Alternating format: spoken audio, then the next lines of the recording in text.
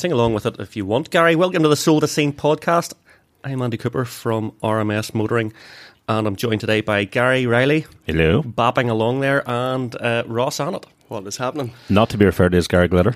No, definitely not. Not again. Not again. No, I've passed all that.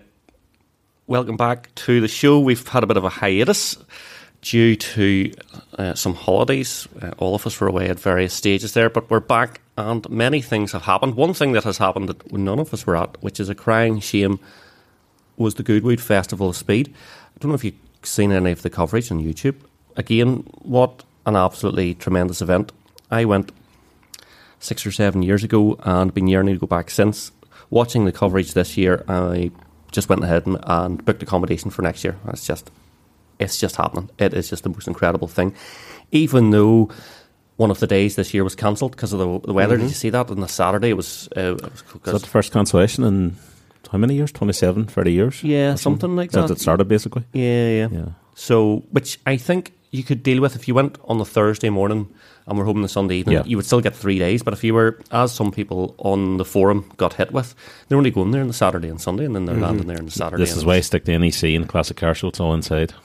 Yeah, I know. There is no such thing as weather permitting. I like the Classic Car Show is excellent, but it's nothing compared to Goodwood, and the Classic Car Show is brilliant. No. Goodwood's special. So that just tells you how in how high esteem I hold it. Rowan Atkinson, Mr. Bean, going up that hill in a hydrogen GR Yaris. Seen some. So again, I was in Dubai when it was all happening, but some of the stuff was popping up, and obviously my news feed's not there, and I was like, "Oh, this is interesting," because I love Yarises. Yeah, well, it just made me think I had one of them, and then he goes, "Oh yeah, he has." Of course, Rowan being a huge petrol head, I have one of these at home too. And I was like, I used to have one of them. You may have well heard me boring you about it. So once or twice. But yeah, so cool. Some epic. Did you see the Ioniq 6N crash? The crash, yeah. Oof, grim, straight into the bill. But just some amazing stuff. The McMurtry Sterling again. What actually happened there? Was it looked like it was just going a straight line and VTEC plowed into it? I don't know. Didn't attempt to steer. I thought maybe a steering column went, or did they even have a steering column? I don't know. I don't know, but it just went straight on and just, as you say, hit the VTEC, the battery VTEC, and driver fell asleep or something. Yeah, but and the electric stuff is normally, as the McMurtry shows us, is the quickest stuff up the hill. Magic Mike or Mad Mike, the New Zealand fit in the RX-7, he's just incredible, just sideways the whole way. It can't be a year since the last Goodwood, and they took up that little, what do you call the McMurtry's? Yeah, so it was up again. What do you call the car again? McMurtry Sperling. Sperling. Yeah, with the ground effect, so that which they have to. They can't take the racing line. Not that it's much of a racing line, because it's just Lord March's driveway, but it has to stay in the centre of the track, so it has good suction. And if it comes off the crown of the circuit, like at several times the pace of the other cars, sure, it could end up anywhere, but it's just so quick. Bonkers. Absolutely bonkers. So, I'm going to go next year. Can't wait. Book now for next year because, well, I went on to booking.com to book after the dates were released last week, and sort of people roughly knew that they were going to be, I think it's the 14th to the 16th of July, roughly around those dates, 2024. But booking.com was mostly sold out, and like a half an hour radius already. Wow. Yeah. So I was like, I think it was Airbnb or something then, and I was like humming in hand. It's like, right, free cancellation, that'll do me.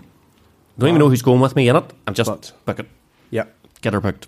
And then EasyJet don't release the flights, I think, until October time for Gatwick. So just waiting for that the next bit. But highly recommend it. And as I say, just watching it this year, it's like, no, I should be there. Slipped up this year. I'm going to make that happen next year. Actually, I think it's the 12th to the 14th because the Friday is the 12th that us Northern Irelanders will be. You can never go on the 12th. Will be off. You're marching up and down roads, Andy. You reckon? Marching up Goodwood. Marching up Lord March.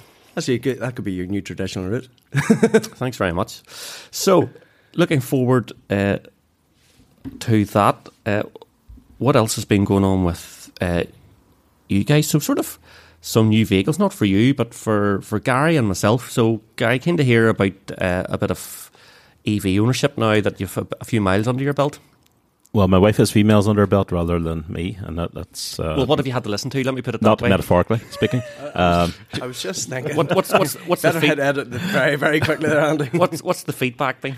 I've done 800 miles, 900 actually now, I think, since come back from holidays there. Yeah, really, really good. Like I've found myself actually, if you want to go to shop, something like that there, just jump in it rather than the M4 because it's just so effortless. Yeah. Just in that round. I'm like, as I've said many times, not a huge EV fan, quite a petrolhead dinosaur. And I just couldn't see myself ever owning one, but kind of coming around it a little bit. I don't think I could ever have one as my only car. Yeah. You have to have something in the garage maybe for the weekend, but certainly for daily use, it's smooth, effortless, easy to run. I only having to charge it once a week at home. Yeah. And everything else, it's well equipped. No complaints whatsoever. And what about the infotainment? Has that been all right? And the haptic stuff and all right? I know it's all right. It's probably my only kind of gripe, and it could just be a personal thing. It is a bit sensitive. And like all Volkswagens now, everything's done on the touchscreen. So when you're driving along and you're trying to find the heater controls or something like that there, you're really having to kind of take your eye off the ball just to find it. Yeah, they've been given a hard time, not all the VAG. I can understand why, but then my wife, like, she drives it every day. She's probably quicker at finding the stuff now than I am. She just, you get muscle memory, you know where it is, so where to kind of find the buttons and the settings that you need. I'm not used to it that much yet, but yeah, other than that, it's all good. Like, and is your ID4, is it rear drive, front drive? Is it all-wheel drive? It's rear drive. Rear drive, okay. Yeah. Not that probably doesn't have enough power to really spin the wheels up or anything like that there, but it is brisk enough, I wouldn't say it's one of the faster EVs out there.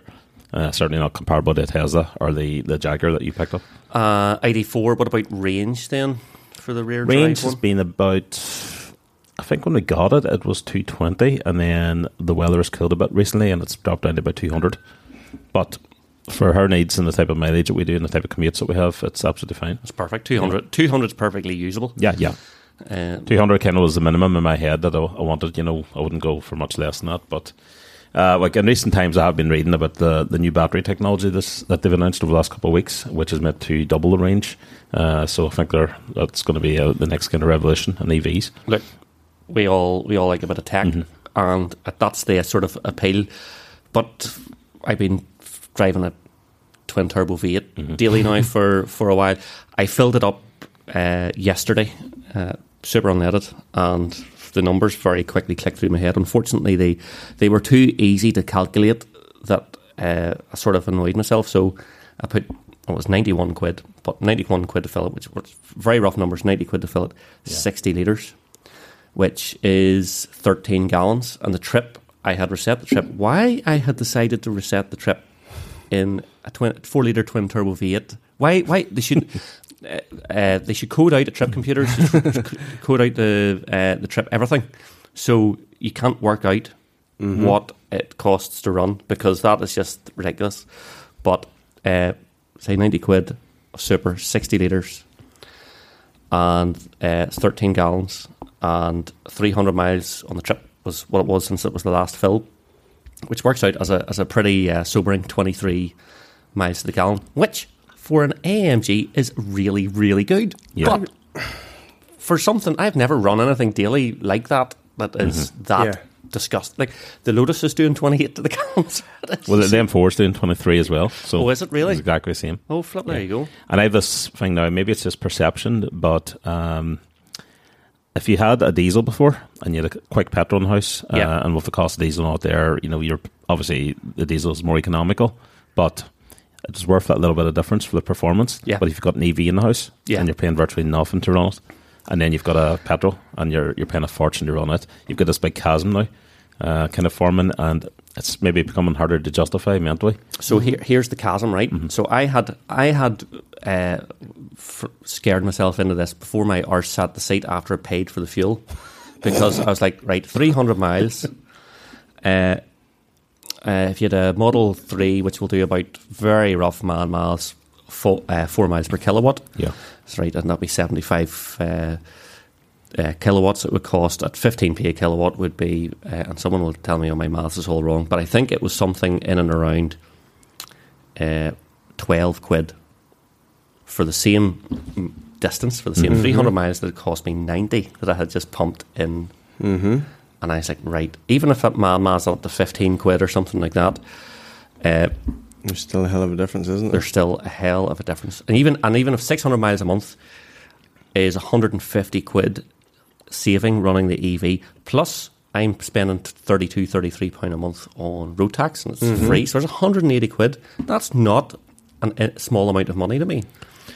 So a head versus heart thing, isn't it? Because the head is saying logically the EV makes sense, but the heart likes the noise of the V8, the feel of the V8. So let me take this thought process further. So this is all about my daily C. It's a S205, so it's like the W205 shape, which is the sort of 2015 to 2022 shape of C-Class Mercedes estate car in dark blue, sort of undercover, except it's not, because every time you start it up, birds fly out of trees, and people fall over and people spill stuff over themselves and things like that. But it is actually quite a compromise car. It's quite hard, so it has adaptive dampers, and even in comfort, it's quite hard. Chris Rogan on the forum, he's actually selling his at the moment. I was like, Chris, do you find yours quite hard? He says it's never been out of comfort. But in the same breath, he says it's also been one of the only cars that I've managed to get comfortably sideways over 100 miles an hour. Good man. So my use case for that car is I have Bab, I have a dog, so could use for no mention of the wife. But taking the Bab, take it to the in-laws or whatever, outlaws, whatever it is, and that sort of stuff. So I am not using the C63 in the window that it's supposed to be used, so it's not getting revved out. Yeah. And even if you do rev it out after a couple of gears, you're in trouble. And this is a car that you can tell will be super stable at autobahn plus speeds. Yeah. It's something that you could put on the cruise at 160 mile an hour in the autobahn type of thing, and it has loads left afterwards. And I'm using it well outside that window. And see, between that and putting fuel in, I was like, however, I've had the car enough time now. See, when you get it up to driving it above the 7/10, that actually steers really, really well. So it's a fantastic front end. It's quite heavy. It's 1.8 ton, but steers really well. It goes exceptionally well. It is like it reminds me of the way it behaves is like an old GSI Vauxhall Carlton. Like it's an old, it has that old school experience, except loads more power and just obviously far more refined. But it is an absolute hooligan, and it sounds great. And although I'm like, right, this is costing me a lot more than I really should be spending on a daily driver, starting to get under my skin. Oh, really? Which is the problem that we get ourselves into, isn't it? Smiles per mile. And so I'm like, the odd time that I can enjoy it, I'm like, the more and more I drive it, the more and more I'm starting to appreciate what it's good at, rather than being an old miserly git going, it costs so much to run. Blah, blah, blah. See, somebody asked me about my X5 because it's actually up for MOT now at the end of the month, which I'm not even talking about that. So I've almost 30,000 miles on it now, and again, on my BMW, talking about trip computers and that there's two. I think there's different ones that you can vary, but there's the A trip computer, which I've never reset since I've had it new, and then the B trip computer checks out, since your last fill and stuff like that there. But in the A trip computer, so in the 30,000 miles, I've averaged like 25 miles to the gallon on it. Wait, but sure, that's a, 2 ton plus? 2 ton plus family bus, 400 horsepower quad turbo family bus, 3 litre 4 so yeah, 3 litre quad turbo. Yeah, but again, a fast modern petrol isn't going to be a kick in the arse off it per hour, efficiency wise, economy wise. So no. Buying a diesel or buying a diesel SUV certainly for economy isn't a thing, but where I don't have, again, I listen to Gary talk and even you as well in the last few podcasts where you can see that EVs are making sense. And I've always been of the opinion that EVs do make sense. They make perfect sense to me. If I could find the right one that ticks the boxes that I need, and the boxes I need right now is something that can tow. is something that I can put, all of us in. We were just back from holidays there, and my boot was full, like literally full to capacity with the suitcases out there for me, the missus, and 3 kids. And there's not very much else I could get, barring like a transit van or something like that there, like a larger transit van that's going to kind of fit the needs that I need right now. Do you know what conversation we haven't had with you, Ross? So, right, so you're a BMW man, clearly. You've got an E46 M3. You don't know where I'm going with this at all, do you? Like, no idea. In your face, the fear and the tan, by the way. Thank you very much. You've got E46 M3. You've got a couple of big X cars in the household. Well, the obvious, and you're a man to carry this off, because I've seen you in your swimming shorts. It's a mini. No. There's only one thing, and I can see you in it, and I couldn't see many people in it. You have to be thinking of the big IX. Absolutely, 100% not. 100% not. I could see you in one. Do you know something? Do you know what? It's all you. I hate to sort of say this here. There's a couple of past me, and they're not as bad looking as they were. No. Just don't. But listeners to the Soul Scene podcast, mark my words. Ross, new host next time. I just called in for a wee service, and do you know what they gave me as a demonstrator? And do you know what I come home with? An IX. Do you know something? The thing that puts me off. Do you remember there was a few podcasts ago we were talking about Davey and Procar had one, and he was up valeting, prepping it. He was doing, he was ceramic coating it for the customer before it, and it was this kind of, the colour actually was really nice. It was like a silver stony grey with a flip in it.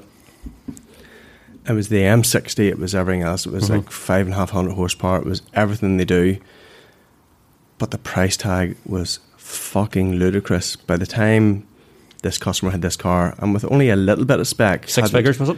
Yeah, it was like 130 odd thousand pounds. It's the BMW way now, isn't it? It's all gonna get ridiculous. Well, absolutely ridiculous. What money is it to get yourself into? Well, they don't do an M50 anymore. Don't do that. So M40, X5. Then what money would get you into one of those? Bavarian are basically, they're trying to take my M50 off me because it's low mileage. It's really, really well spec'd. For me to change into anything similar to what I'm driving at the minute is going to be 100 grand plus, and twice the monthly rental at least what I'm paying at the minute. So the petrol cars are, So in fairness, the petrol cars aren't far behind what the EV price is. Do you know something? They're really not at that kind of at that kind of thing. But then it comes down to the economy. It comes down to everything else, and it really is just. It's at the point now where I have looked at changing cars, but the price of a new car at the minute, they're simply not worth it. Absolutely frightening. They're like a Defender. I had looked at one of the new Defenders, and it was the P400, whatever it was. It was the 7-seater, which it's not that you need the 7-seaters, but you want the 7-seater because it gives you the bigger, load area in the back and that there. And with very little spec, don't get me wrong, they come really well loaded as they are, but by the time you put a few things on to kind of personalise it, you're over 100 grand for a Defender. Do you know what? I did a video review of new 90 Defender, except I never got round. I have all the footage that's on the laptop. Never got round to actually edit it and publish it on YouTube. So you'll have to take my word for it. However, apart from the fact that it was totally impractical as a family car, because I had to put the baby seat through the boot or something like that. Was it the 3-door one? Yeah. So the 90's the 3-door. But apart from that, a lovely thing. Fantastic. I love them. And again, just back from Dubai, there's loads of them. They're actually starting to take over. So a lot of the Emiratis. And I shouldn't love it, by the way, but I really do. Yeah. The Mercedes G-Wagon was the big thing over there for years and years and years. And now we're seeing more and more. And I have to say, the one thing I love about Dubai is 99% of stuff is petrol. Diesels for lorries only. There's a few nutters in Dubai are driving Teslas for whatever crazy reason. Just to be different, there's no reason. Just to be different. They've petrol's 40 pence a litre over there, and they're actually complaining that petrol has went up to 40 pence a litre. It was like 10 or 15 pence a litre for years and years and years, and it's more than double in price, and they're kicking off, and they're giving out about everything. I really want to know what they pay per kilowatt hour. Who cares? At 40p all a litre. them solar panels I have. Yeah. You could fill your C63 over there, Andy, for about 15 quid. Fantastic. And with like That's- 117 run. Yeah. If you can't get cheap petrol out in the Arab states, where are you going to get it? Yeah. You know? Absolutely. But yeah, so loads of new Defenders, the big V8 ones, and you can hear them because, again, you know, the custom exhaust and everything on them Yeah. look fantastic, sound fantastic, but the price of them is horrendous. Unbelievable. Well, watch the space. We'll see if Definitely no you IXs. see- Yeah, you see, and that's what I'm saying about. Well, I have a car that I know is too expensive to run, but I'm starting to like it, and that's the problem with. If all our purchases were logical, sure, we wouldn't have a forum. We wouldn't care. No. You know, this is clearly a problem. Being that- identical cars. that we- Just that we- economic little boxes to get you from A to B. Exactly. Like this is a problem that we all have, and we'll all have it forever. It'd be like Clearly. I was in Kevin and Perry, where it was everybody in the family estate, everybody had Ford Focuses. Yeah, or was it Harry Potter? Everyone had Vauxhall Cavaliers, and then the time it jumped ahead 10 years, and they all had Vectras, Yeah. which were a worse replacement of the Cavalier. Anyway, Good towing car.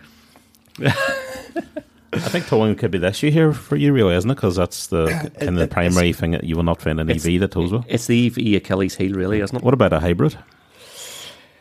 But again, well, just something I hadn't really looked at the hybrids. They weren't really appearing on the radar, so they weren't. The only hybrid I had experience of, and I really, really wanted to like it, was before I got. Let me see, what did I get? Was it after the Jag? It was either after the Jag or just before it. I had looked at the Volvo T8, which was the hybrid one. XC90. XC90. Yep. Beautiful. Loved everything about it. Loved how it looked.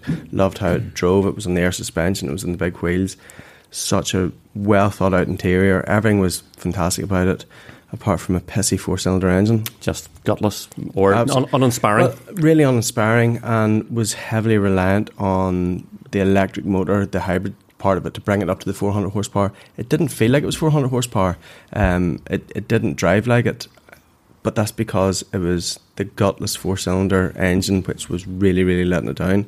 And I think that's kind of my issue with hybrids is like, you know we can make smaller engine cars more and more powerful. Yeah. But when you're wringing the guts out of it, excuse me, to get some enjoyment, you know, there's something that I really like about the smoothness of a 5 or 6 cylinder engine. You know, the Ford 5-cylinder engine sound fantastic. The smoothness of the BMW 6-cylinder, for me, and it could just be the thing that you come to kind of appreciate about that kind of lazy power delivery. But when there's a smaller engine having to work harder to do the same work or to give it even more performance, for me it's kind of losing part of what makes those kind of cars appealing. But yeah, it's the tone is the issue for me at the minute. Well, this is a good point, right? So my S25 C63 is 4-litre V8. The previous car was 6.2, normally aspirated. Right, thank God I haven't been running it, because that would be seriously alcoholic. But the new car is 4-cylinder, and I think it's 4-cylinder turbo and likely, electric motor. Just having a read there, so it's plug-in hybrid. Wow. You know, and it's just the way things are going. Look, it's the way, like, with emissions rules, that's why the 50D engine's not made anymore anyway, because of, you know, the emissions and everything else they need to do. Times are moving on and they are changing, but That's why we don't get I don't think we get a new M3, Gary. Do you know that the new M3 M4 is manual? I don't think you can get a manual in it. I think you can, actually. In America, maybe, or Yes, one of the other states. exactly. So you can get it in the US, but you can't get it here. Yes, it's because of emissions. Evo tested one, but they had to go to San Francisco to do the road test of a manual one. Yep, I read. That's what it was. Yep, that's where I'm getting my. Yeah. I like yourself, read Evo magazine. I read. Let's just pull this out of my arse. I've just read it from somewhere else and regurgitated it. We're going to change gears here, or should I say, not change gears, because we always love talking about EVs. I'm sorry, but have you seen the Caterham Project V or Project 5? As of 10 seconds ago, yes. Yeah. So this is a proper full-bodied vehicle from Caterham, and it's going to be electric, and it looks awesome. We'll post a picture in the show notes, but there was an embargo up until very recently on this. I think it was on the front cover of Evo magazine, and it's quite striking looking. It has sort of baby supercar looks. It's more.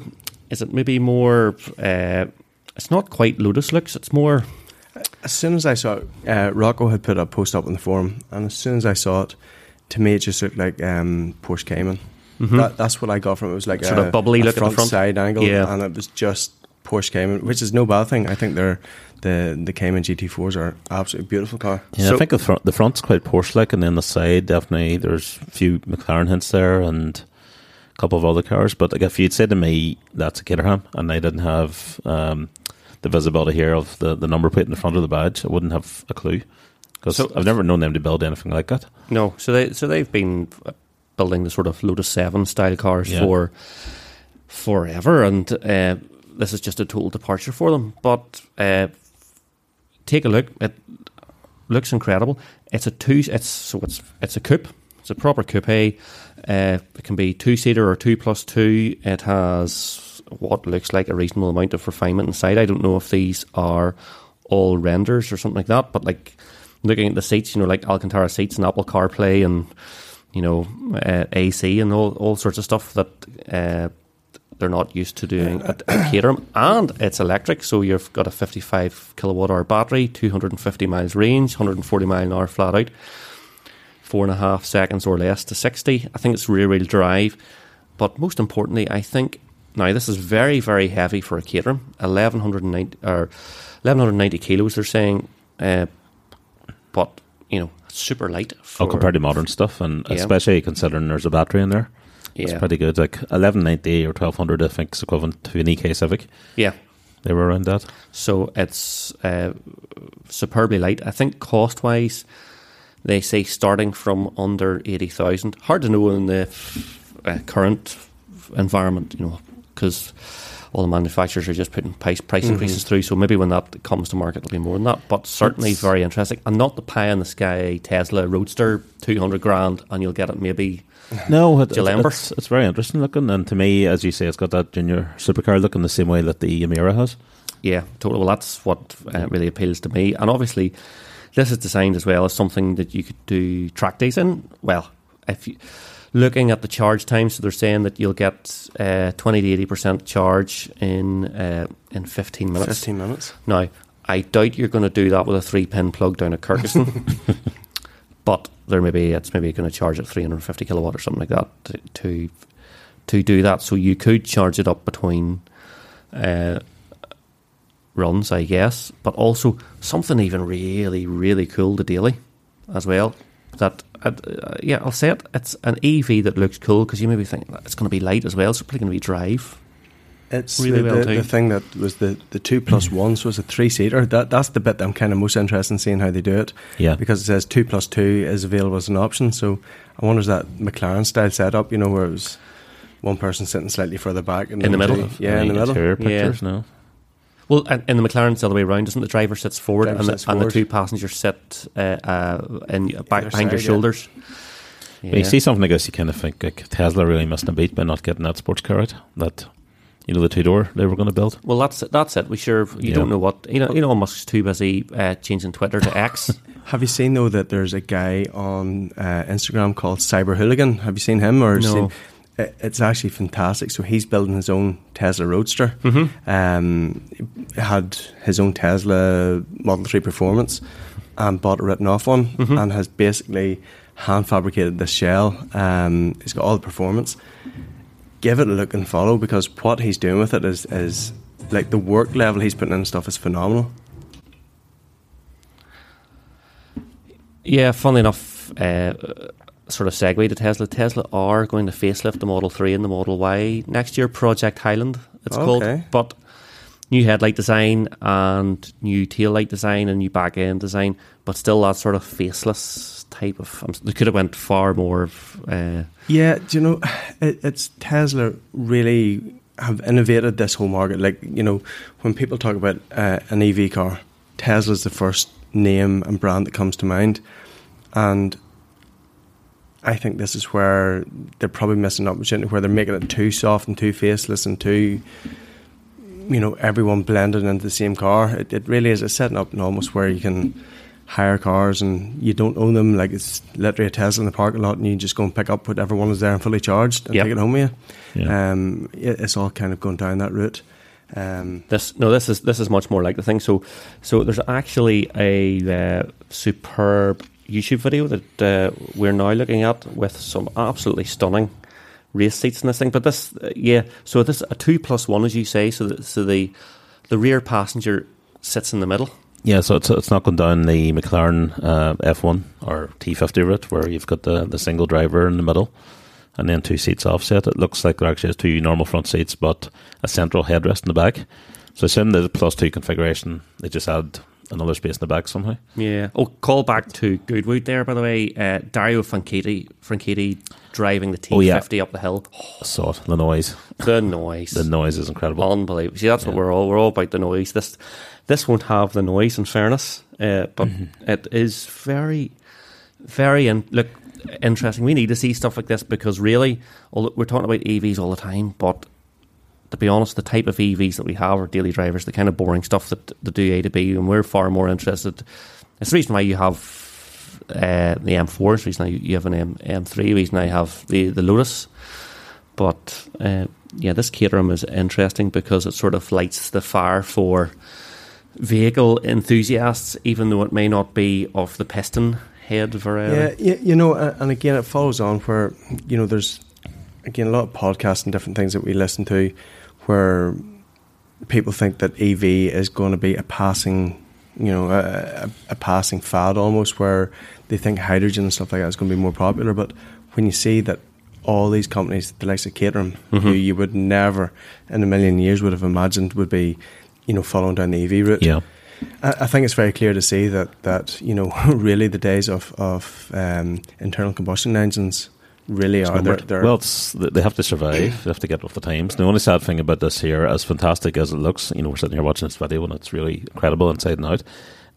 The Caterham became known for the company to go to if you want to build it yourself. Yeah, buy the kit. Build the car, and even if you don't build it yourself, you can work on it and tinker at it. Well, this is obviously very removed from that. You clip the 2 Duracells in at the end, and away you go. Get your iPhone charger. Absolutely. It's totally a different direction for the company. I can't imagine there'll be any kind of tinkering at one of these. It looks like a junior supercar, and will probably cost you if you start tinkering at one. Yeah, well, the whole modification thing with an EV, really, what can you do? At the moment, the aftermarket it doesn't really exist. Yeah. Apart from some sort of wee plug-in bits and pieces. That's actually something that's interesting because, when you look at us growing up over the years, I can certainly remember when we first started driving and, boys coming from the country, our first port of call was make your way down the Ormer Road and go and see the wee fat boy Davy from Procar. But that's where in trouble. But we were buying things as diverse as Lawrence Springs, as wheels, as LED washer jets, as every passing fad that was going, we were picking them up. You built a forum off the back of car modifications. 100%. Of people shooting cars. What are they, it's going to be overclocking for you do your PCs? Is it what can we be doing with? Well, you look at Big Pete's Tesla, you can still do a bit. You can still lower them, change the wheels, add a bit of kit, but certainly there's no exhaust mods, there's no engine mods. If you are lowering it, imagine it'll take a lot more thought than just throwing in a set of springs now because of the weight of batteries and where the centre of gravity is. You might have a detrimental impact. I think the barrier to entry is much higher at the moment, unless a whole scene appears with it. But certainly at the moment, there doesn't seem to be that, not only that do EVs driving past, there's not going to be kids flocking around like there would be a Ferrari or something like that. But I think the modification market will go down the route that France did 20 years ago, where you couldn't tune an engine because of legislation, but you could do whatever you want for body kits, wheels, all there, but just not touch anything mechanical on the car. The only positive point is that this could lead to the end or the death knell for Reiki diesels. Yeah, well, that's no bad thing. Or Reiki EV instead. Reiki EV. Well, Reiki diesels, I don't understand the 306 thing, because 306D turbos, for example, are worth so much money. It would be far better to go and buy a GTI 6, for example, which is actually a really good car. Really good car. Same sort of money as a. But you know when something becomes so popular, and then years later they try and create something new to emulate it. So you've got the thing in your van that does all the engine noises and all there. So maybe in 50 years you'll buy an EV and you buy a smoke generator on the back of it. Well, does your sound generator in your van do like a poo diesel? You literally can put, the guys who were putting them on were saying that some EV cars, they are putting them onto it just to give them an engine noise, fake as it is. There you go. Download Rick Software 2.1. Well, like that's all being discussed. What noise should EVs make noise? Should EVs have automatic or manual gearboxes? That sort of stuff. To try and. Well, wasn't the Porsche? Didn't the Porsche have a 2-speed gearbox in there? Yes, it has a 2, but it's not. Not a first into second. And a stir the porridge proper type of box. It was just 2-speed on the back axle or something, something like that. It's a tricky one because the question of noise is like it's one of the main downsides of an EV. I guess if you're a car enthusiast and you're thinking about one, it's always going to be effect noise. That it has to be synthetic for it to make any sense. But if you're an enthusiast, you probably don't want a synthetic noise. So it's catch-22. I'm going to switch gears again because. We love the noise of cars, so I'm thinking about the Supercar Sunday that's on this weekend. Oh, yes. It's actually called the Supercar Extravaganza now because it is over 2 days and it has been for a while. But this is making me think, well, this is actually what we're all really about, and it's just certainly like poster cars, Astons, Lambos, Ferraris, that sort of stuff. All that stuff is going to the Northwest 200 pits on Saturday and on Sunday as well this week down at Bishop's Court. So I would highly recommend it. I am taking the Lotus, so you'll see me there on track. I'll actually also be on the mic talking to some drivers. I have a sneaky peek at some of the stuff that's coming, which I don't know if I'm allowed to share or not, but I'm going to sort of give you an idea. Anyway, Ross is giving me flipping share it anyway. Who cares? No one listens to this. It's only Darren at Apex. I'll sort Darren out. Don't worry about that. So I'll give you a rough idea, but like Murcielago 720S, GTRs, Mustangs, Aventadors, GT2s and GT3s, the Giulia Quadrifoglio, but the GTAM version. Any Carltons? No GSI Carltons, or I think you get a diesel Carlton actually as well, couldn't you? Aventador R8. A 765 LT, some really awesome Fesses, SF90s, 488 GTB, 812s, F12s, M5s, Hurricanes, Aventadors, as I said. You name it basically. Who's who of supercars? All sorts of stuff. They have, I think, well over 100 cars booked, and there'll be guys turning up on the day, so they're doing passenger runs. It's all for charity. It's all for the air ambulance. It's all for a great cause. So it's... Yeah, again, I was speaking to a few of the guys who I know are going down to it, and a few of the guys who are doing the passenger runs. They're all really looking forward to it because it really is. It's an opportunity for those cars to get used to 7 or 8 tenths of their ability legally because they're going to do it. The thing, do you remember last year though, Andy, we heard cars going backwards and forwards. Those new Ferraris, the petrol particulate filter, I think we spoke to it after the time. We certainly spoke to it on the day. How quiet they were going past. Yeah. Like it was the most disappointing thing about it because some of these here were like £250,000 epic supercars that were as quiet as mice going down. They were going down at warp speed, but it's again, we all talk about the sounds, we all talk about this, that and the other. I love when Matt Watson from Carwow does his, rev up. Every car is soft limited. Yeah. And the PPFs have killed the sound out of nice cars. Yeah. Unfortunately, so fun of last year, so I was out in an SF90 last year and did 168 down the straight. That's mental. And there was loads more in it. Loads more in it.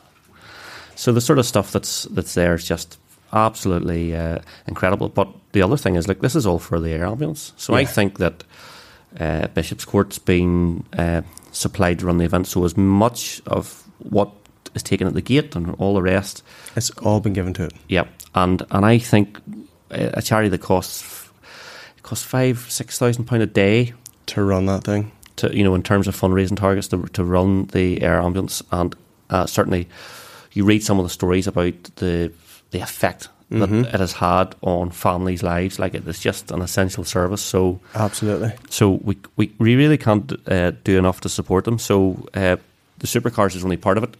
Go for the Supercars, but also go there to support the air ambulance, which we're 100% behind. Absolutely. Yeah, I'm going to take a spin down on the Sunday. Didn't get last year, we went the year before, and I remember going into Bishop's Court and standing at the entrance, and a few of the Supercars started pulling in, and I thought, I'll snap a few pics. And then there was another one, another. This just went on. I couldn't believe the sheer volume of Supercars that appeared there. Yeah. And then obviously on like a static show, you get to listen to them hunting around the track and hearing the V8s and the V12s, a full chat. Well, look, as excited as we are to see the cars, I know now, because I'm bringing mine along with my pretend Supercar along with the real ones, but you can see the owners are just as excited as well about getting people out to see it, and absolutely. It's and there to support the air ambulance, which is just such an important thing. It really is, and it's not funded in any other way apart from pure donations. Yep, it's not pure donations, government supported, and like that. So we need to do it. People, we need to get out I think there. They had a very good figure last year and the year before, so hopefully top it again. Yeah, let's just hope we get the weather. Yep. You'll certainly see the Lotus out on track. Part of whilst we obviously do want good weather, a wee skiffle of rain wouldn't be the worst thing, because seeing some of them squirting it and giving it a bit beans going sideways. Bit of sideways action. A bit of sideways action. Might be a bit of sideways action could be available. Do you know something you're talking about? So again, my YouTube is full of Nürburgring videos, Nürburgring crashes and things and whatever else, and it keeps coming up every now and then. Video of you drifting, going up the corner in the Nürburgring. In the E335Ds. Yeah, it keeps flashes up my thing every now and then. And do you know something? I couldn't find that video if you asked me to, because it's buried in a montage of. It's buried in a montage, and I said, and I couldn't tell you what one was in. But I was watching something last night. I was fiddling around the kitchen doing whatever else, and the TV was on the background. I was like, "Fuck, there's Cooper!" But foot of the rack. There's nothing like a wee bit of a blip. I know. They sort of start to frown on that. The Nürburgring now, they're a lot stricter. Tell me, so how easy does the Lotus go out? Absolutely fine. It has a mechanical diff. Perfect. So you can feather it and you can play with it. Oh yeah, totally. And it's because it's supercharged and all the rest. It makes it really easy to just very linear. Yeah. Because it's mid-engine, does make it a wee bit more snappy. But a bit short wheelbase too, haven't they? Yeah. Compared to some cars. But to be honest, it's fairly controllable. Yeah, it's controllable. Yeah. So no, should we? The other thing that blue monster, the C63, it would just. I was going to say, take out the big long Merc, and it probably feels like you've got about a fortnight to catch it. It's just a huge pendulum of the thing, and it would pull the back tires off itself in a lap. Yeah, no problem. It would be a smoke monster. Wow. So it's just made for it. Like, it's just great crack. But anyway, sure, we'll see what happens. We'll all be very sensible, as always. So looking forward to that. Speaking of shows, I did enjoy getting to the Eurotreffin show. Yeah, that the Club GTI ran. Phenomenal again. 4 or 5 weeks ago now. But again, I put the car in the show. The first time I put the car in, and one thing I forgot about shows, and like, I don't like cleaning cars at the best of times, right? But I was parked up beside this immaculate Mark II from the south, and I'm like, and this guy just is mint away. And I had washed the car before. I had made a semblance of an effort. You had. Don't get me wrong. You had. The car was looking more than presentable. And he was out, and I was like, I have a jar of your quick detailer in the boot here, and a couple of microfibers, and I'm like, and I have glass cleaner. It's like, right, I'm gonna clean this thing.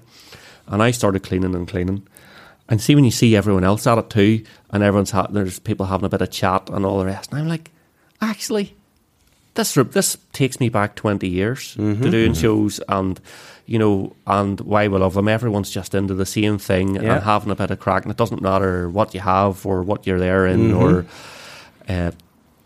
I was drooling around Nigel's Club Sport, which I couldn't remember the name of in the last we got podcast. slated. You and I got slated. People were screaming, "It's a fucking Club Sport! It's Yeah, not a GTI." yeah. Well, TCR I'd mentioned, but yeah, the Club Sport was lovely. Those wing back seats and all that. That was a beautiful car, but a fantastic event by those guys.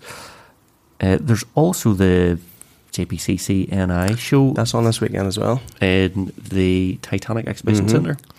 So is that all weekend? It's on the Sunday. Sunday, just going to be. So if you wanted to see both, you could go and see You could do it. Yeah, you could go to the Supercars in Port Rush, or at the Northwest 200 pits between Port Rush and Port Stewart on Saturday. I think they're there between 10 and 2, or go to Bishop's Court 10 o'clock on Sunday. But yes, you could do two. You could do both. You could go to Belfast for a couple of hours, then you come down to Bishop's Court for a couple of hours, or vice versa. You could probably do it the other way around. Actually, be the way to go to the Bishop's Court first. So it's actually a pretty good weekend for spoiled for choice. Yeah, spoiled for choice on the old show front. So that's this weekend's plans. Okay, so now we're going to talk about the Lotus Elise. Red 220. My dad took a stock at his place recently, so decided on Sunday past here I would take it for a spin. Have never been in an Elise before, or an Exige, or I think any kind of Lotus. Never my Exige or no, my Avoro? I was at an event that you were at as well, but I think I was with Phil in his Alpha. And we were behind you. Yeah, watched you squirming your way up the road. But yeah, no, never actually sat in it. Never been in any of these, but obviously, like if you're into cars, their reputation, like you don't have to say anything about them really. They're so well known. So no, just I went up to my folks, saw the car set, and just said, have to take that for a spin. I've never been in one, so quite revvy. It took a while to get kind of acclimatized to, when you've like even just climbing in and out of it. I've been used to an M4 for the last while, but to get spin up the road, kind of good mixture of straight A roads, and then on the B road, which was really nice and twisty and smooth, and then back on the A road. Really, really impressed with it. Quite raw and noisy. Like obviously, I couldn't imagine my age now living with one as a daily. I don't know who would live with one as a daily, but as a weekend car, I'm sure it'll be a tremendous fun. And that was a 220, so I can only imagine what the higher power ones are like. They get revved out really well, plenty of poke in it. I can imagine, like, as a track car, they must be fantastic. Yeah, they're so light. Yeah. And so nimble. Well, that's the feeling. It felt so planted in the road, yet so direct and sharp. Every movement was just felt so, like, it reacted so quick to absolutely everything. And over the last few years, I haven't driven anything that light. Like, I can't even remember the last time I had a car that light, full stop, but everything I've been driving has been probably quite heavy and medium-sized cars and turbocharged and all there. So it was very different, but enjoyable. Yeah, so you had the first experience of climbing over the monster sill. The monster sill, and then was the roof on when you got in? The roof was on. It had rained all night, so there was a big puddle kind of sagging in the middle of the roof, and I thought as soon as I take off a bit, yes, it's going to come in the side and suck me, but thankfully it didn't. Also, you've got that kind of there's a lock for the door, but it's like a big kind of hinge thing that pokes out. Yeah, and I whacked my arm off that. That was really sore. Ooh. But that's Lotus life. I assume if you buy one of those, you know what you're getting. Look, you just get used to hopping in. See, with the roof off, it's a lot better to get easier to get into. Sure. But obviously, get in was actually okay. It was getting out. What's the problem? Yes. Yeah. You have to trying to maneuver. Does the head go first or does the leg go first? Where do I put my hand here to support my body weight, as I have to explode myself literally out onto the pavement? And I remember, everyone getting in and out of the Exige, if they weren't used to it, they're dinging something somewhere. Yeah. Whereas I'm like, it's like a rite of passage hopping into one now. Chris TII in RMS has got a lovely yellow final edition one. He traded in his got rid of his 3-wheeler. His 3-wheeler Morgan is away, and so that's an S3 Gary that you have. So so one of the later cars, I think they were sort of 20. Was it? When did they come out? 2012, 2013, something like that. Yeah, quite fresh looking, not like the first series ones. Yeah, it just has enough little aesthetic touches that it could pass away as a more modern car. What year was the one you were in? Do you know? I don't know, actually, no. I literally picked up the keys and jumped in. I just hopped in. Didn't ask too many questions. Certainly, as Lotus even well before GD bought them over, their quality just went through the roof. Like, it's a much better. Now, don't get me wrong, they still have their issues, but that Toyota supercharged engine is bulletproof. They got the gear change, should have been pretty sweet in that. Yeah, it was. Yeah, it was as well. Which it was probably the best of the cable shift they've done. Generally the fit and finish and everything else was, they had just nailed it. Probably still had like a Clarion radio in it or something like that. It had the old kind of head unit.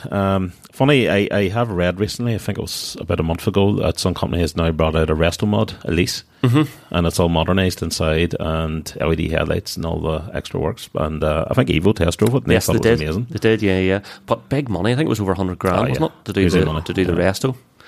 Yeah, but so there's a couple of photos of the one there. I'll stick them up in the show notes. The one you were in was in red, and that's beautiful. Beautiful. And there's a guy in RMS who has just got a red Series 2 as well, Elise, and just a wonderful thing. Like, if I decided, you know what, I can't afford to keep the Amira or something like that, perfectly possible will happen. I would love an Elise, and they're not crazy money, for one of the Western powered ones. Like, imagine if you wanted a fun car flow again, something kind of breakable, so to speak, that you can tinker at. They're a really good choice. Yeah, the price of them was weird. Like, it's sort of, they're all of them are between like 20 and 35 grand for any, like a 25-year-old one in really good condition will be nearly as much as a 5-year-old one. Wow. Just because, and they're just super sought after now that they're all gone. Doesn't Nick of the forum, he has a Honda engine in his one, doesn't he? Yeah, he has a K20. K20, yeah. So it's a sharp wee car. Yeah, yeah. And do you know something? Because do you remember he every now and then, like, he would put up photographs and when he takes some travels, like, he's been all over the place in his. Yeah, it's seen some action. I've been around Mondello with him actually in his back when it was running his the K series. Yeah, before it had the conversion. Yeah, but that's it. There's quite a few people when I would go to track days and they would come in a S2 Exige or something like that, and how long have you had this? And most people say, I've had it for 2 years, 3 years, and they're like, I've had it 17 years. That's the sort of they're a car you can keep for life, and they are quite diminutive. You can fit them in a small garage. They don't cost much to run. They're cheap to service and all the rest. They don't have a big footprint, like in any shape or form. No, and they're very easy on consumables. A lot of the old stuff's all Vauxhall parts and bits and pieces too. Was there an American company took the Elise platform and put some big stupid engine in it again? That was Hennessy, wasn't it? Yeah, that was. Built one of the fastest cars you can buy. Yeah. I think Hennessy Viper or Venom or something. I can't even remember, but I just remember it was one of the American companies basically took the... they stretched it. It was Shelby, I think, built it. Okay. I know your guy sings in Aerosmith has one. You always see photos of him. Shane Tyler. Yeah. So I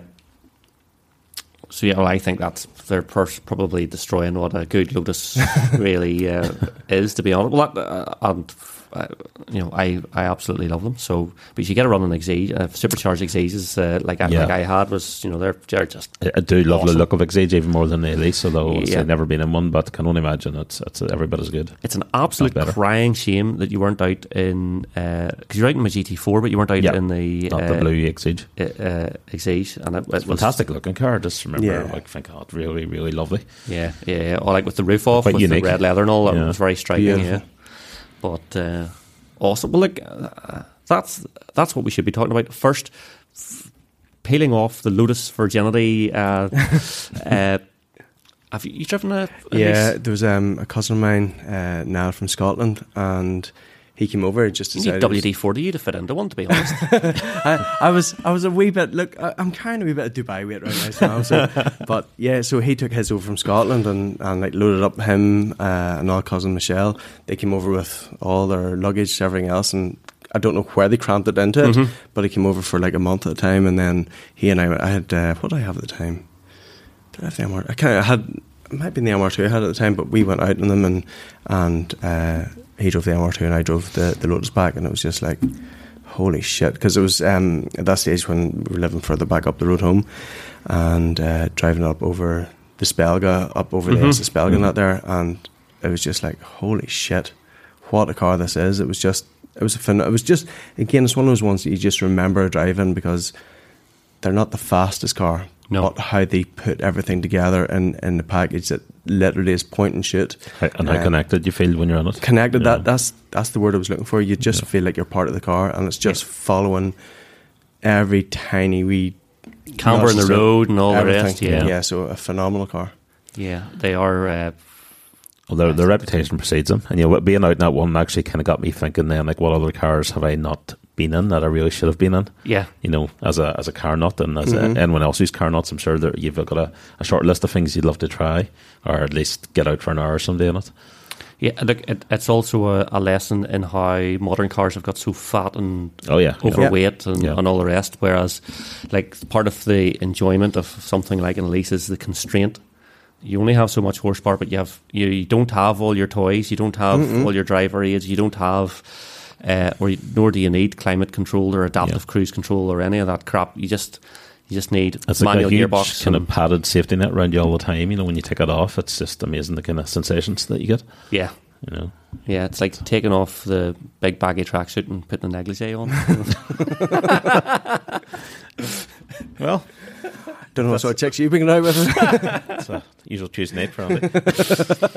It's the way we Lotus owners roll, do you know what I mean? So that's wonderful. Ross, so apart from that is a good point to pick up. Is there any other cars that someone's handed the keys off and you've come back and went, that was mind-blowing? Now, I mentioned earlier on, for me, it was driving that SF90. Mm-hmm. That was totally recalibrated at what I thought a car could do. And like that, either you've owned or been out in, or... Yeah, so again, one of my first jobs after I left school, so my mates all went up to university, and university wasn't for me. I got a job at Sea Truck Ferries in Warrenpoint, and I loved it because that was the time of the real boom of the Jap cars coming in. So we were taking in cars from England that were being sold over here all the time, and that was really back to late 90s, early 2000s. So that was when, like, the Subaru Imprezas, the P1s, the STIs, things like that were coming in. And I can remember one of the guys who had bought one of the cars, and I can't even remember what model it was. It was a two-door Impreza, the classic shape one, but it had like this active diff controller in it. And so from like a Japanese import STI, Japanese Type import, RA or some random name. Whatever it was, and bit of tuning, nice set of brakes on it, properly set up. I remember it was like the air scoop in the roof and stuff. It was such a cool looking car. So it was, and the flat four burble, just everything was amazing about it. But where Sea Truck Ferries is in Warrenpoint, there's the big roundabout at Narrowwater Castle. It takes you up to Morgan Cars, up those back roads, up around Burn and stuff like that there. And he took me up those roads. It was a lorry driver, Jim, and it was just, he was driving like he was on a stage. And I had never been in a car that, like, the car I owned at that time was Vauxhall Astra G. It was fucking, 75 horsepower of madness, 1.6. A weapon. Had this big wing. Do you know something? I'll send you photographs of it because I found it not that long ago and stuck it up on Instagram, and people were pissing themselves at it. Well, get this in the thread on the forum after the show. Yeah. But Evo 6 bonnet vent cut into it, this DTM wing. She was the rod, so it was. Yeah. But Jim took me out in this Impreza, and I had never been in something that handled like it, that gripped the road at it. And then after he took me out and like literally showed me what the car could do, then we went in, he flicked the yaw controller, the diff control back, and was doing four-wheel donuts in Sea Truck's big yard. And it was just, that's when my sort of love for classic Imprezas fell in. And it was just so yeah, there's been a few cars I've never been lucky enough to own, but cars that, again, go back to what you were saying just there, like when you take away the safety roll cage, when you take away the safety net of launch control, of ABS, of everything else, when you dial it back to what a car could do, that was maybe only 320, 330 horsepower, which, modern 335 diesels have got more horsepower on paper than that there. Yeah. But when it's a car that could use what it had better than those modern cars can do the same thing. That's why, and I know that as we're probably all getting older, we're looking back at things with the rose-tinted glasses, but I think that we were really, really lucky to have grown up and experienced the cars in our day that, the max power cruises, the stuff like that there that was happening, the Cumber Raceways, the Cumber 500s, the stuff that we got to experience when cars, in my opinion, were cars. Like, don't get me wrong, like, we'll go back to the drag day at Bishopscourt. Like, we both saw that day about how easy it is for some of those other cars. When you look at the M5s, when you look at the Porsche 911s, things with launch control that you literally don't have to do anything other than 1 foot in the brake, 1 foot in the accelerator, and it's literally who can watch a clock faster. Yes, it's awesome. Yes, it's amazing. But when you take it back a wee bit to when things were manually controlled, when you were having to use a wee bit of your throttle input, when you're diffing a car around a corner, when it's not doing everything for you. So yeah, some of my That's things nothing to do with the GR Yaris. Nothing to do with the GR Yaris. Absolutely, no, absolutely not. Ass whipping an E46 M3. No, definitely not. But yeah, that so a classic Impreza for me was a car that I would love to have owned, just because of what they were able to do. So but what about if something that you've been handed the keys for and you've driven and it's just totally shocked you, like that, like really that you weren't expecting to be impressed in? Gary, you've driven loads of stuff. Yeah. There's so the Elise has obviously impressed you. It impressed me, yeah. There was a lot of stuff probably, I'd say, in the late teens, early 20s. You were around that period when, you had Causies out and E36 M3s, and stepping into one of them, have never driven anything quicker than maybe a 1.4 Civic. Yeah. Suddenly felt like a rocket, even though nowadays, they're not really fast at all compared to modern cars. In recent years, the R35 GTR blew me away, although I wouldn't say it was unexpected because the reviews were speaking for themselves at the time. But I drove one of them about a year after they came out, and even kind of knowing that this is going to be a quick car, it just recalibrated for me how fast cars can accelerate and the grip and everything else. After that, it's hard to know. I would say actually that run that you took me in the Tesla Performance, Tesla S Performance. Oh yeah, like that really Model 3, yeah. Free my mind on the loop. Yeah, how quick an EV car can accelerate with no drama, no noise. Yeah, just pin you to the seat. And hadn't been on a petrol car that's done that in the same way. No, yeah. Big Pete, when he threw me the keys of his Tesla as well, and I was trying to think about something back in the day, but I'm with Gary. There's nothing I've ever driven. And again, like my father-in-law, he used to have one of the W12 Bentleys, and again, phenomenal performance, the sound, everything else. But I've never, ever driven anything myself that shocked me in the way that Tesla did, of Pete's that Model 3 performance. And it was that initial acceleration. I don't know what internal combustion car could give you the same. I said, I've been out in Warren's McLarens before, and they were warp speed fast. But your first experience of a Tesla launching, that 0 to 60 in 3.5 or 4 seconds. Funny enough, you mentioned Warren. I remember driving his M4, his white M4, yeah, just white after, M4. And it was just, was it 2013, 2014, just when they had launched it. And I remember I was like, how can the BMW went from the E92 V8 small motor 4 litre to this? The new car is so much quicker. Like, I'm hugely impressed by the and it's still a fast car today. Oh yeah, like don't get me wrong. The problem now is hatchbacks are 350 horsepower, and we're all sitting at this table. We've probably all had daily drivers that are between 400 and 500 horsepower. So the bar is set very high now for stuff that'll actually really blow you away in terms of performance. It needs to be up around 800-900 horsepower probably to scare you. And there's a very small kind of selection of cars that'll do that. So I think in recent years, I haven't been shocked by anything other than, as I say, the unexpected shock of an electric car like a Tesla doing what it can do. Do you know what unexpected one I had recently enough? Driving Renault's S2000. I've never driven. I think we did speak about it on a previous podcast, but I've never driven something with a gearbox that just worked so intuitively as that there. Like it's not just the short shift. It wasn't just the VTEC. It was just, again, a combination of everything, because an S2000 isn't the fastest thing in the world by any stretch of imagination, but there was just something about the drive of it where you could really feel the back wheels pushing you, you could feel the VTEC work, and you could feel It's perfect positioned. The gearbox, Everything, the tummel's just- a little bit high in yeah. your hands. Just, Yeah. sits Just right where on. it was sitting, there was just something, and I got out of it and going, what a fucking splendid car. Yeah. They're brilliant. Like me and we both had ones at various stages. And something I've often wondered now, I think back to when they came out, the reviews were not amazing, but anyone who's owned one seems to have loved them. You know, and you look back on them, and I've driven a couple actually in recent years and been very impressed with them. And I always wonder why they didn't go down better. You know, the Boxster was always favoured. Yeah. Well, my wife drove one for about 3.5 years. Yeah. And absolutely loved it. Fantastic engine. Yeah, and that was great. We both really enjoyed it. Forged, doesn't it? And reprinted and all that there, I think. Yeah. So, although, as you said, I didn't think it was that outright fast, really. Yeah. But just as something just for enjoyment, Yeah. with the top And something you down, could just pull high the roof rev, down. high revving, and I always thought LED the car screen just and- needs a supercharger. And it would just keep the engine kind of delivery the same, but to give you that bit of power that you need for it. So speaking of supercharged and things that surprised me, one of the most surprising things, and I maybe touched on the podcast before, was when Pablo on the forum, he had a VX220 and was able to drive it before and after he supercharged it in his own garage. He done it in the driveway, didn't he? Done the driveway. And Pablo does everything in the driveway. Yeah, mightily impressed.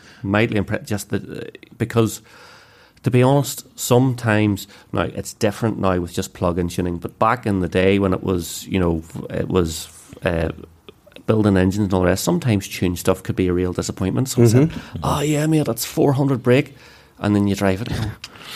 And is it real? Well, you know, say that, it's a bit disappointing, whereas that was a real step change. In Remember the performance. Max Power articles, and it used to be a guy for Corsa with a K&N filter, and then at the end they had to estimate their horsepower. They'd always put it in a little box at the end of the article, a big 400 horsepower, not the 60 in 2 seconds. All this kind of Exactly. stuff. So stuff like that. There, just sort of nowadays though, like I think the plug-in map for my C63 gets you an extra 130 horse, 120 horse or something. Yeah. You get 600 horse It's straight away, ridiculous, isn't it? which is just You can literally nonsense. download a stage 1 kind of map and just put it on within half an hour. There you Yep. go. So easy. Talking about Max Power, funny it flashed up. There was Max Power done a reunion show this weekend over in England, and it looked amazing. So it did. Like Peugeot Corse had like 7-8 of their old fleet all down at it. Charisma had cars at it. There was ex-Readers cars at it. I think we keep talking about it. I think there is a revival coming along. I bet they weren't interviewing girls the same way as they used to. I think there was a few of them, but You can get sued for all yeah, that. it just looks phenomenal. So I think they're planning the reunion for next year already, and they're getting more and more, even of the foreign companies who used to display them, they've reached out to them, and there's still a lot of people going. So that's absolutely a show I'm going to try and get over to next year, because it's just that's hilarious. Time for Rocco to come out of retirement. with the flip painted.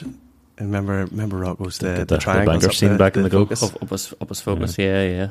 What was it? The Max Power Astra was rolled out recently with the new M2. Yeah. So the new M2 is getting a hard time because of its body kit that looks like it's something from the mid '90s Max Power It's era. not the best looking car BMW I've ever made, and that's saying something in recent times. Awful looking. It's awful, but well, is it justified? Because apparently it's a brilliant driver's car. It's the only M car you can buy now, which is manual. So Manual. earlier on, you can't buy That's an true. buy an M4 manual or an M3 manual. You can buy the M2 in manual. It's going to be the last one, but it is grim looking. The Well, M2 Chris 40i Harris- is much nicer. Yeah, he had put up a thing saying, keep hitting haters, but I hate to say this is one of the best driving cars he's ever driven. Well, And it's coming from him. You know, you can take Yeah. it that he's not saying it to curry favour with him.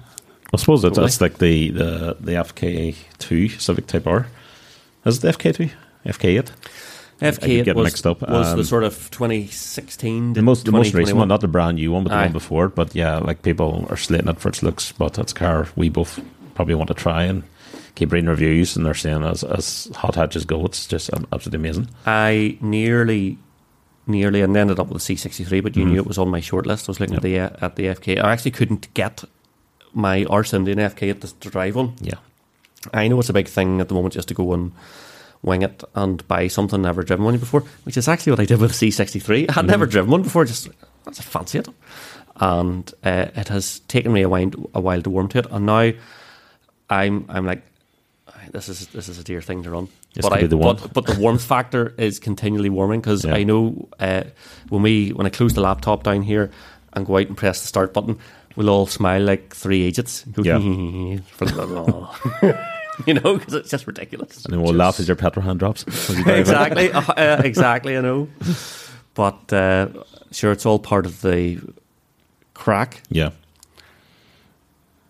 But I think I'm going to pull this into the pits of Bishop's Court here for the Supercar event. And I think we must get a guest on. We have a couple of guests hopefully lined up for the next show. Thanks for listening. Like and subscribe and do all that sort of stuff on whatever social media platform has been renamed. And remember, there's no warranty. This was sold as seen.